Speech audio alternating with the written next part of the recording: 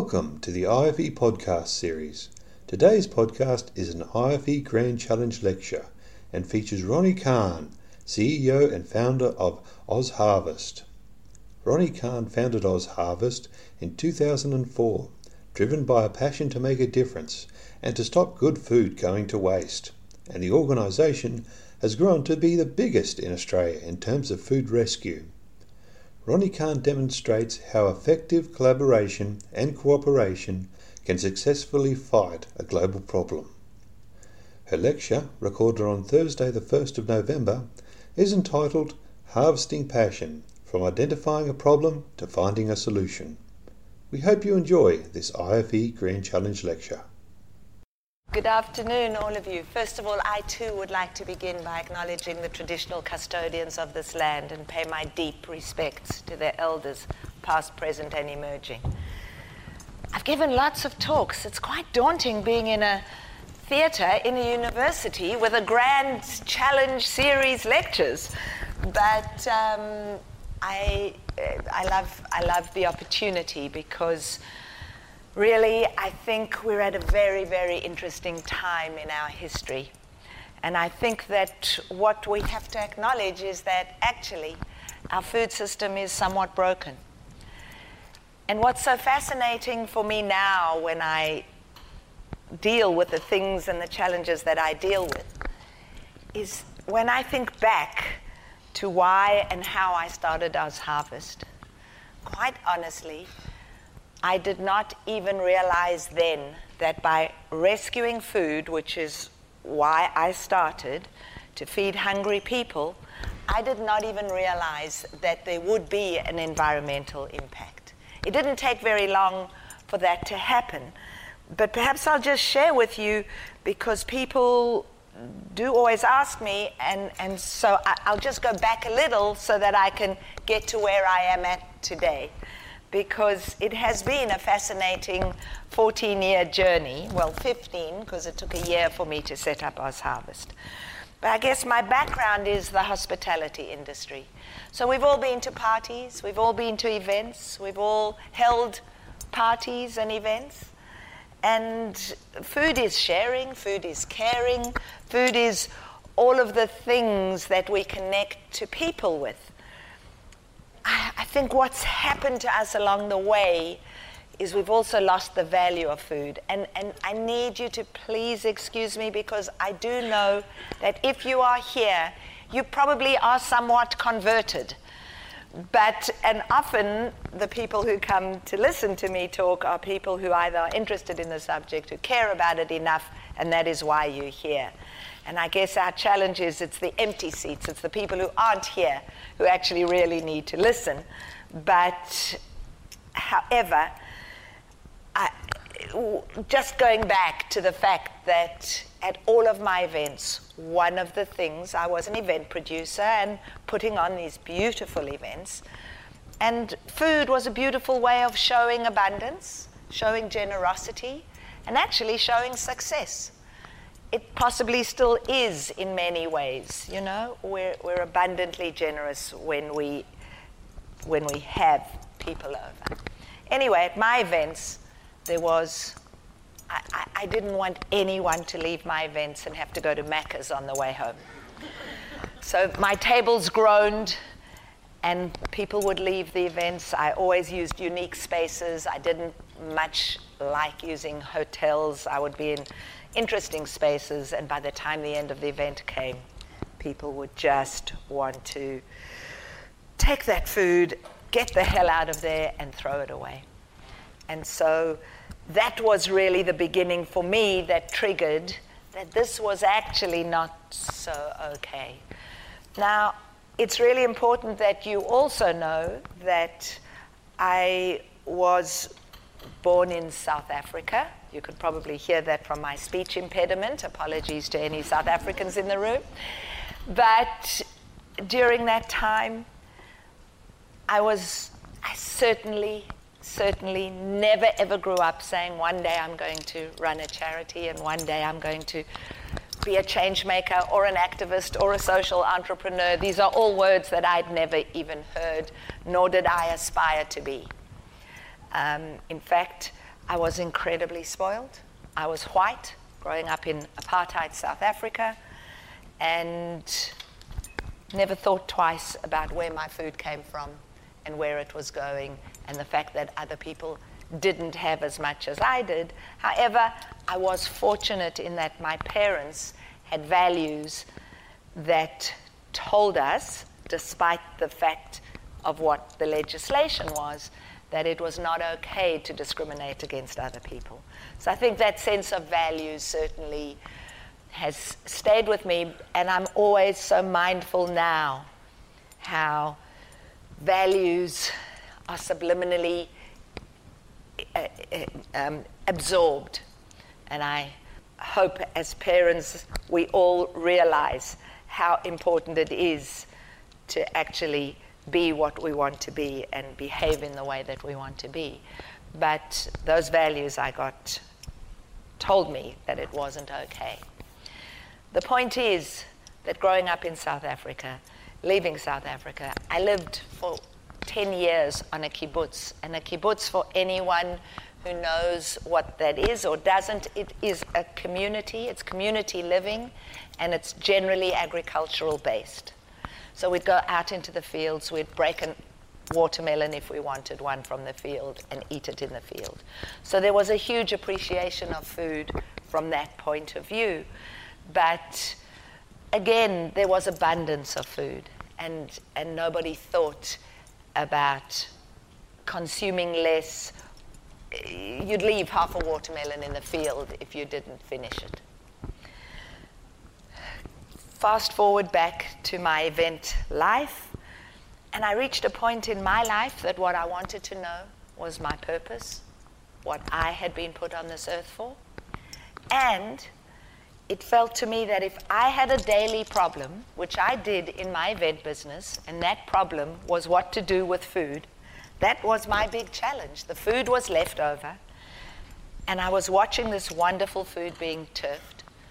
And so I started putting it into my car and taking it to the one charitable organization that I knew that was on my way home. And it was quite confronting to do that.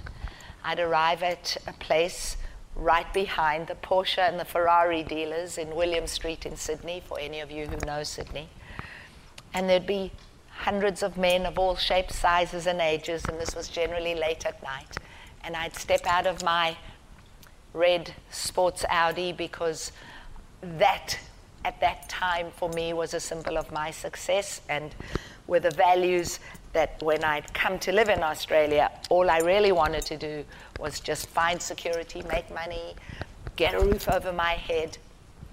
And once my business had started going okay, I'd started reaching that point that, wow, how many houses can I live in? How many rooms do I actually need? How many cars do I need? And started questioning all of that. Clearly it's not, what hasn't worn off is how much jewelry I can wear. But, you know, that doesn't cause much harm to anybody. But the point is that all of those things were the things that I started questioning.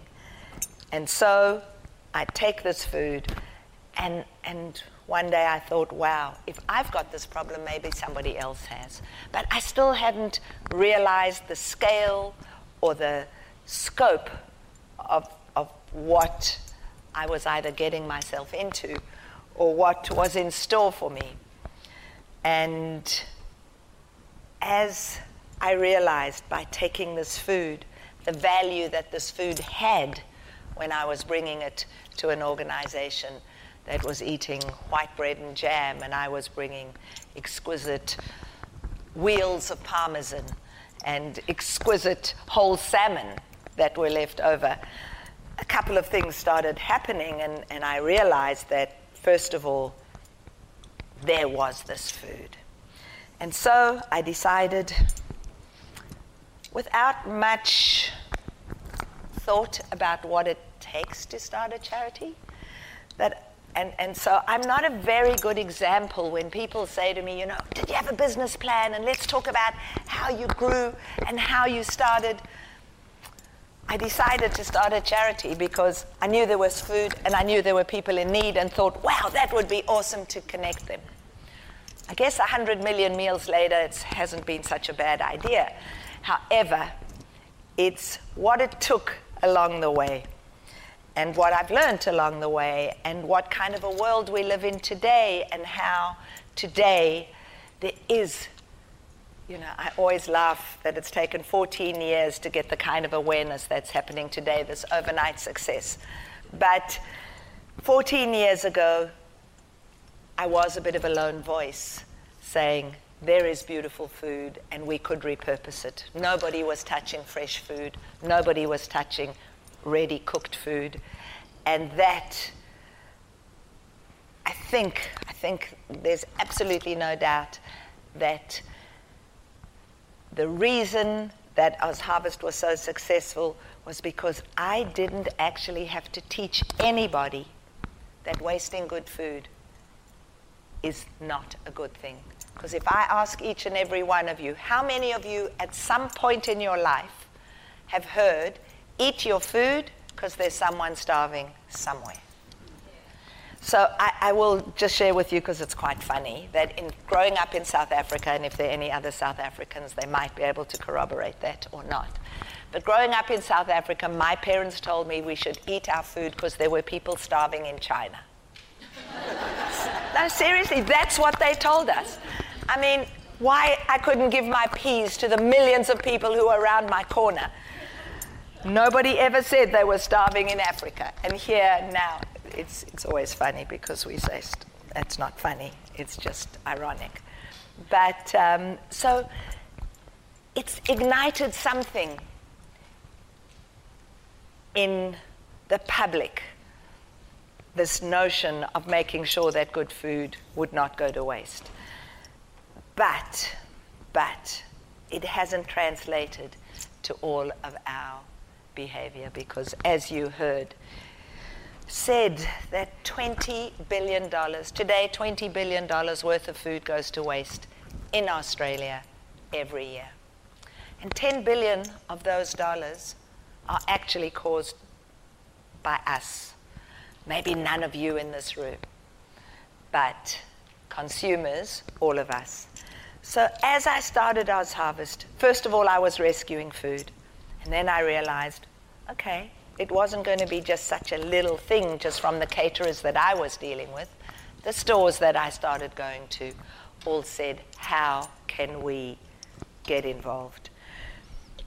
And it was only after about a year when a supermarket called me and said, we'll never give you food, of course, because we'd be worried about our liability. And I think I'm not so good at being told never. I'm also not so good at being told no. And so I thought, wow, okay, so what is it going to take to make it possible for food to be rescued without liability to the food donor? And so it took a year. I got pro bono lawyers on board, and it took a year, and we had the Civil Liabilities Amendment Act passed in New South Wales in 2005.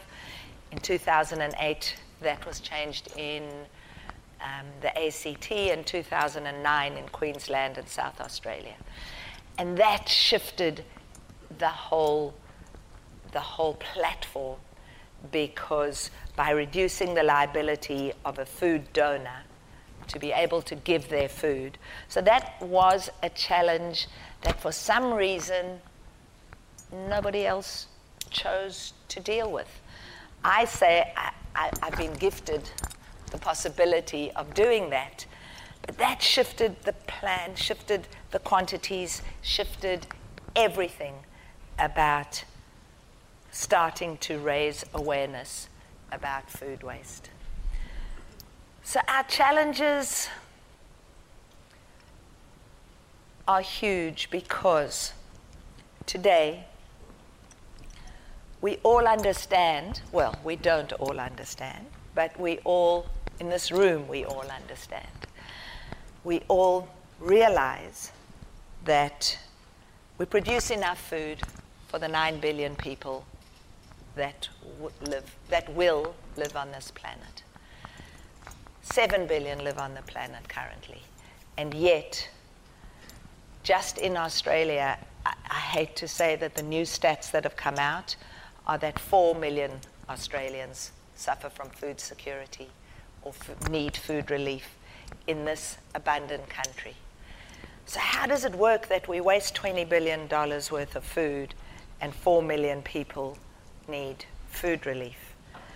It kind of doesn't compute. But that is the reality. And one of the ways that will change that is education. So OzHarvest, from the day that I started it, our first premise was food rescue.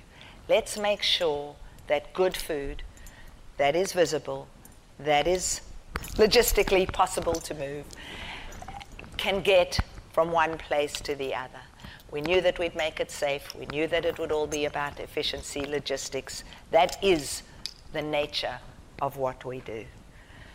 The question then became, for me, I didn't start OzHarvest to be the biggest food rescue organization in the world. I actually started because I thought I'd solve a problem. So for me, it's all about how do we solve the problem and not just perpetuate it. And so very quickly, from our purpose, which was to rescue food, we grew our purpose to nourish our country. And we do that now in 4 ways. We rescue, we educate, we engage, and we innovate. Because education is actually what's going to shift and change the nature of our challenge today, and that is food waste.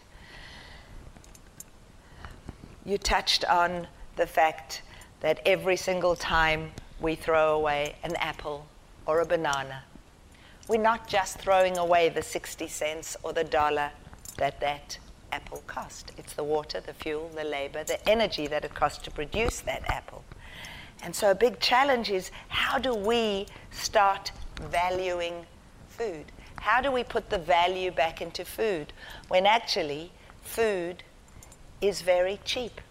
Now, we will all complain when there might be rain and then bananas become more expensive, or they're not around for a while, or there's a drought and then produce isn't around. But in fact, if we thought about the pure costs of what it costs to produce our food, it's actually too cheap. None of us want to pay more, but it is too cheap, and so we've lost the value of the worth of what that costs. So that's one of the challenges we all face. The other is that we have become a little complacent and a little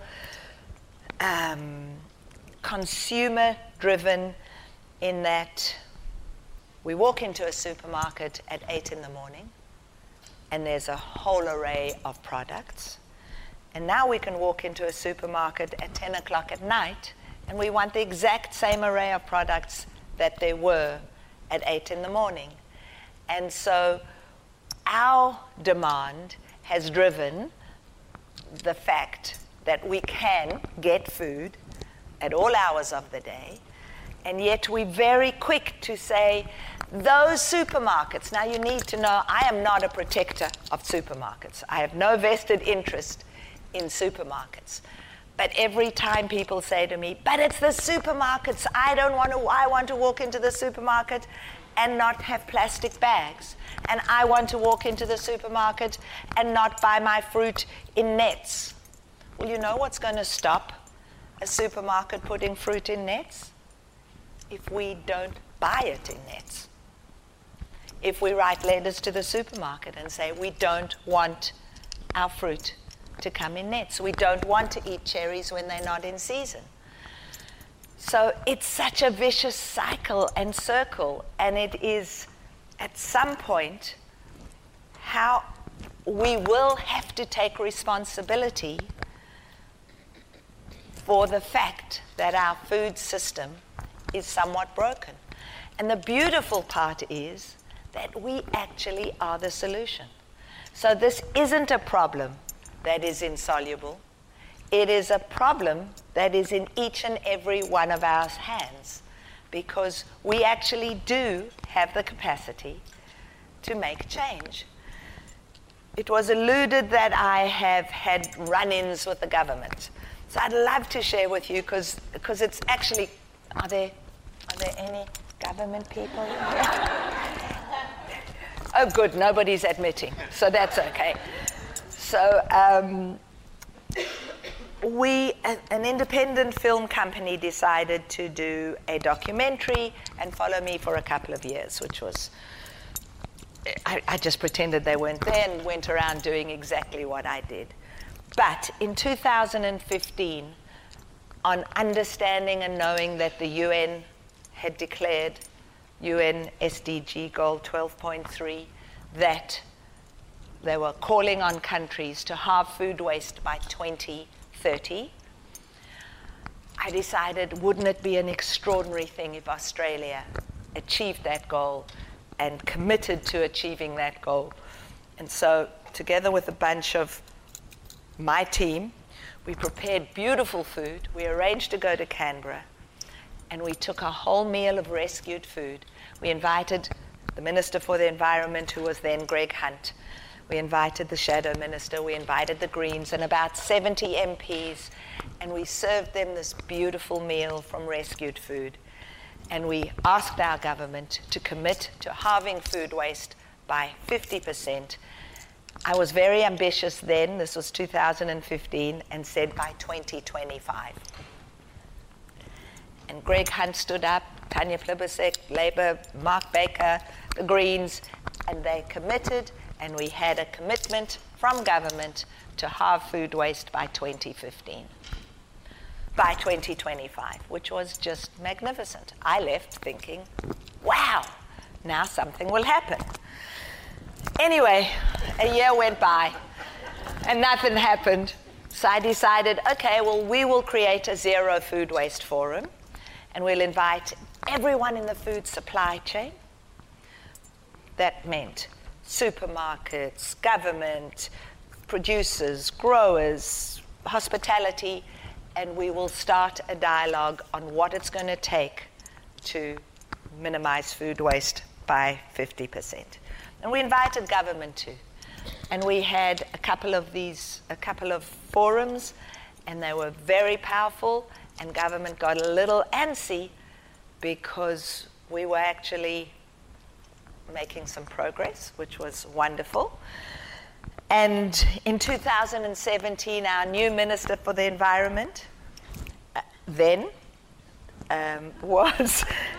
Mr. Frydenberg, who stood up in May 2017 and committed to the UN SDG goal 12.3 to halve food waste by 2030, which by now that was the date that was set in, as if it hadn't been committed before.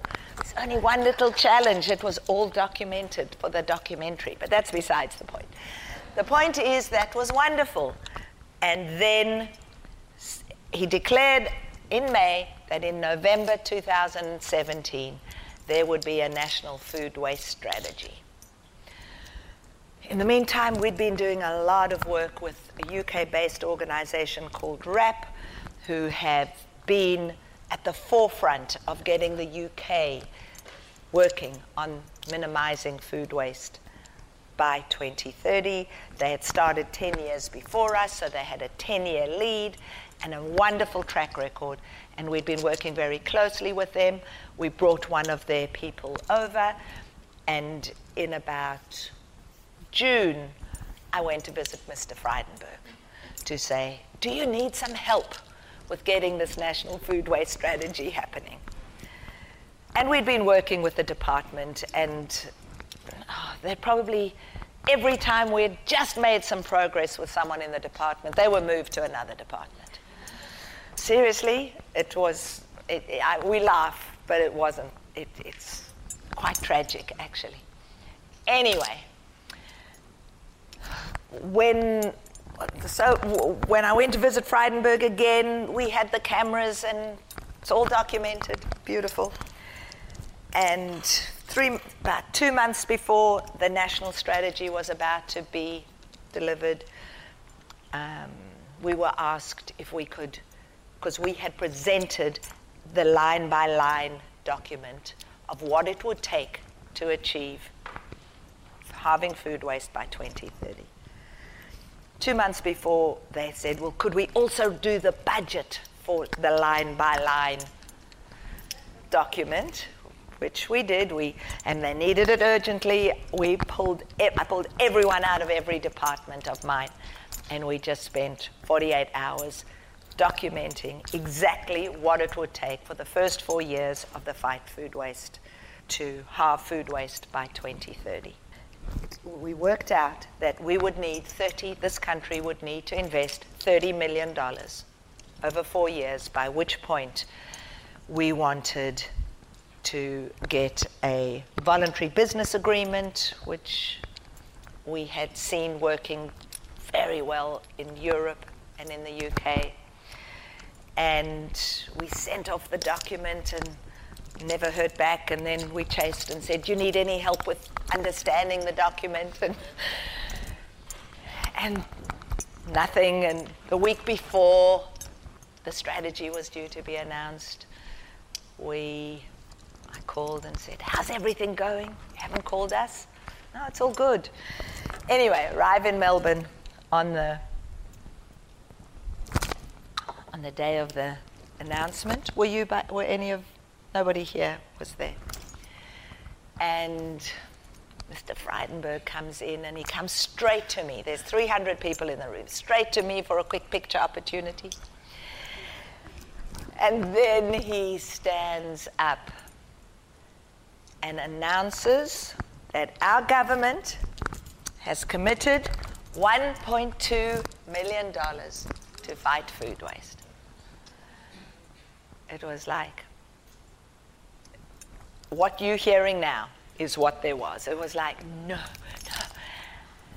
And as we'd walked in, he had said to me, I want you to come with me to the press conference after my announcement. Anyway, he says this.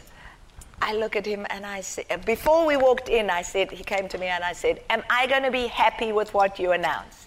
He said, I think so. You must understand it's the very beginning. I said, yeah, but a very beginning needs something to start with. Anyway, at the end, he comes to me and I'm like, as you can imagine, shell-shocked. And he says, so come with me to the press conference. And this is all documented. If you see our Food Fighter film, I'm kind of looking like I'm somewhat stunned, and I have to go and stand in front of the press and say something. Doesn't matter, I won't. Anyway, the film crew then asked me what I thought. And the truth is, the film had not been made yet. They were just filming me. And who thinks about a film that's going to come out, that you might say something that's going to appear on film? I might be naive. I'm clearly very naive, but had no... Seriously, for 2 years they'd followed me. I never thought about what I was saying. Anyway, they said, what do you think? And I said what I thought, and they put it in the film. And I begged them to pull it out, because I said, one day he might be the Prime Minister. I didn't know that 6 months later he'd be our deputy or whatever he is now. Anyway, so the point is, the good part is, there isn't really such a good part, but there is. They put me on the National Steering Committee of the Food Waste Committee, because I think they didn't know what to do with me, and they thought if they don't, they're stuffed, and if they do, they're stuffed. But anyway, I am there, and we are making progress. It's very slow, but the point is that when the film did come out, I figured we wanted to show the film in Parliament House. So I had to call Josh and say, would you like to host the film? Seriously? He said, am I going to like it? I said, that's an interesting perspective. I think you might not like it so much, but if you don't, somebody else will host it. So you can choose. Anyway, they did host it, to his credit. And when a photographer came and said, "Can I have a photo? Or would you like to say something?" He said, "No, I don't trust this woman." But luckily, he's a politician. The point is, there is a National Food Waste Committee. There is a steering committee. There is a CRC that is working side by side. And QUT, as you know, is part of that CRC.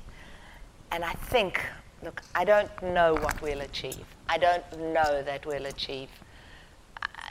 I wish I could wholeheartedly say to you that we will halve food waste by 50%. Our challenge for all of us is we've got to lobby our politicians. Climate change and food waste have got to be issues that are not political. It's got to be an issue that it doesn't matter what party you're from. Those are non-negotiable. And you can fight about other things. But both of those things are so intrinsically connected, and both of those things need all of us to put our stamp and say, not during our lives. Otherwise, we are colluding. We are colluding every time we let these things pass. And the only way that things are going to change is if we all take action. Because, seriously, I honestly don't really know why I was given this task to do what I do. But I am no different from any single one of you. And every single one of us has a voice. And every single one of us has the power to add their voice to a collective voice. If you think, I'm not sure politically if what happens in New South Wales you are aware of, and I'm not saying that because I think you're not aware. I just don't know if it was of interest, the fact that in the Wentworth seat, 3 weeks ago, the Liberals lost their seat in the most powerful seat that they'd never had before. And that was because of people power. So the economy has got to change. If you look at this world, if you look at our leaders, if you look at the way that countries, politics, I don't normally like to go into politics. However, I think we have a big challenge, and I think we have leaders that have lost their compassion, lost their care, lost their capacity to fundamentally deal with the issues that each and every one of us need dealing with. And to deal with people as people. They are in power to entrench themselves in power. And that is not the reason they got there. And we need to make our voices heard, because whether it's bringing kids off Nauru, whether it's helping us to have a better society, to have our farmers looked after, to have our climate looked after, we have to do something. And so I know that you are the converted, but the converted are the ones that actually have to take action. And I'm reading a very powerful book, and it's called New Power. I don't know if any of you have heard of it. The guys that started Get Up. Are you all familiar with Get Up? And it talks about the whole new economy of people power, of how businesses, corporates have got to shift and change. And they shift and change because we want to have a voice. We must have a voice. The reason Karen Phelps got in is because people power took over. Nobody sat apathetic. Now, we could look at what's happened in the States and, will Mr. Trump get in again? It's hard to know. Hard to know that he won't. I mean, it's horrifying to think that he will, to me, sorry. But it's hard to know that he won't unless people power takes over. So if I look at my world, the challenges that I deal with, we have to stand up every single day. We have to be mindful. For the first time ever, OzHarvest has just launched a consumer movement. So for the last 14 years, we've dealt with business. We are B2B. We've taught thousands of businesses not to waste food. We make it easy for them. We arrive at their doorstep. It is free service. You know, what was I thinking when I started it as a free service? That was dumb. But the point is, it's a free service, and so what is in it for them to lose? So we've shifted and changed business. There's still many more businesses that need to come on board. But for the first time now, we have just launched a movement, a campaign that is always on from now on, certainly until 2030, until we've halved food waste. And then we're going to go further. And it's called Fight Food Waste. And what we are going to be looking for are food fighters, a super food fighter force, because it's going to be a cascade model. It's going to, what we're going to need, and this is a university, and you have the power for change at a university. We are looking for people that we can train, who will go out and train people, who will go out and train people. Our predictive model is if we find 1,000 people who go out and train 10 people, who then go out and train 10 people on how not to waste food. And so we have a new mantra. You all learned slip, slop, slap, and we made a big dent in melanomas from the sun. So your new mantra is look, buy, store, cook. Look what's in your fridge before you go shopping. Look what's in your pantry. Make a list. Buy what you need. So that is no impulse buying. Buy what you need. Occasionally you can have some impulse buying. Store that food properly. Store it. Use the fridge as a pause button. Store it. These are things that our grandparents knew. We didn't need to learn them, but we clearly need to be reminded of them. And we need to cook what we've bought, and if we don't cook it, freeze it, and if we do cook it and don't turn it into leftovers, freeze it, or divert. We've thought of adding a fifth one, which is divert, put it into compost. But the point is that the research tells us that will save us, on an average household, will save us $3,800 a year. That's how much food we waste on an average. So I think that's a huge incentive for us to think twice, not to mention, of course, the farmers and all the amplifying effects of not wasting food. But I don't know how long I've spoken for. It's about right? Oh, okay, it's about right. So I'm open to answering questions. I want to thank you for the privilege and honor of giving me this opportunity to come and share just a little bit of what's happening in the world of food waste. But I urge you to take action. I urge you every time you think, why doesn't somebody, 3 fingers are pointing back at you. Why don't you do? But we do need you to lobby, to make a noise, tell your supermarkets if there's something you don't like, tell your markets, buy fresh, buy local. When we watch our TV programs on cooking shows that tell you to make this beautiful thing and you need 25 ingredients, check what's in your cupboard first. Maybe think if you're really going to use them all. Be creative, be inventive.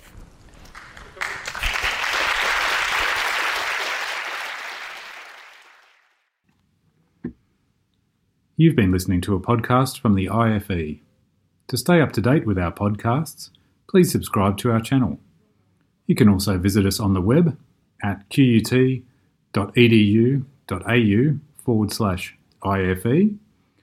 and we're also on Twitter at IFE_QUT,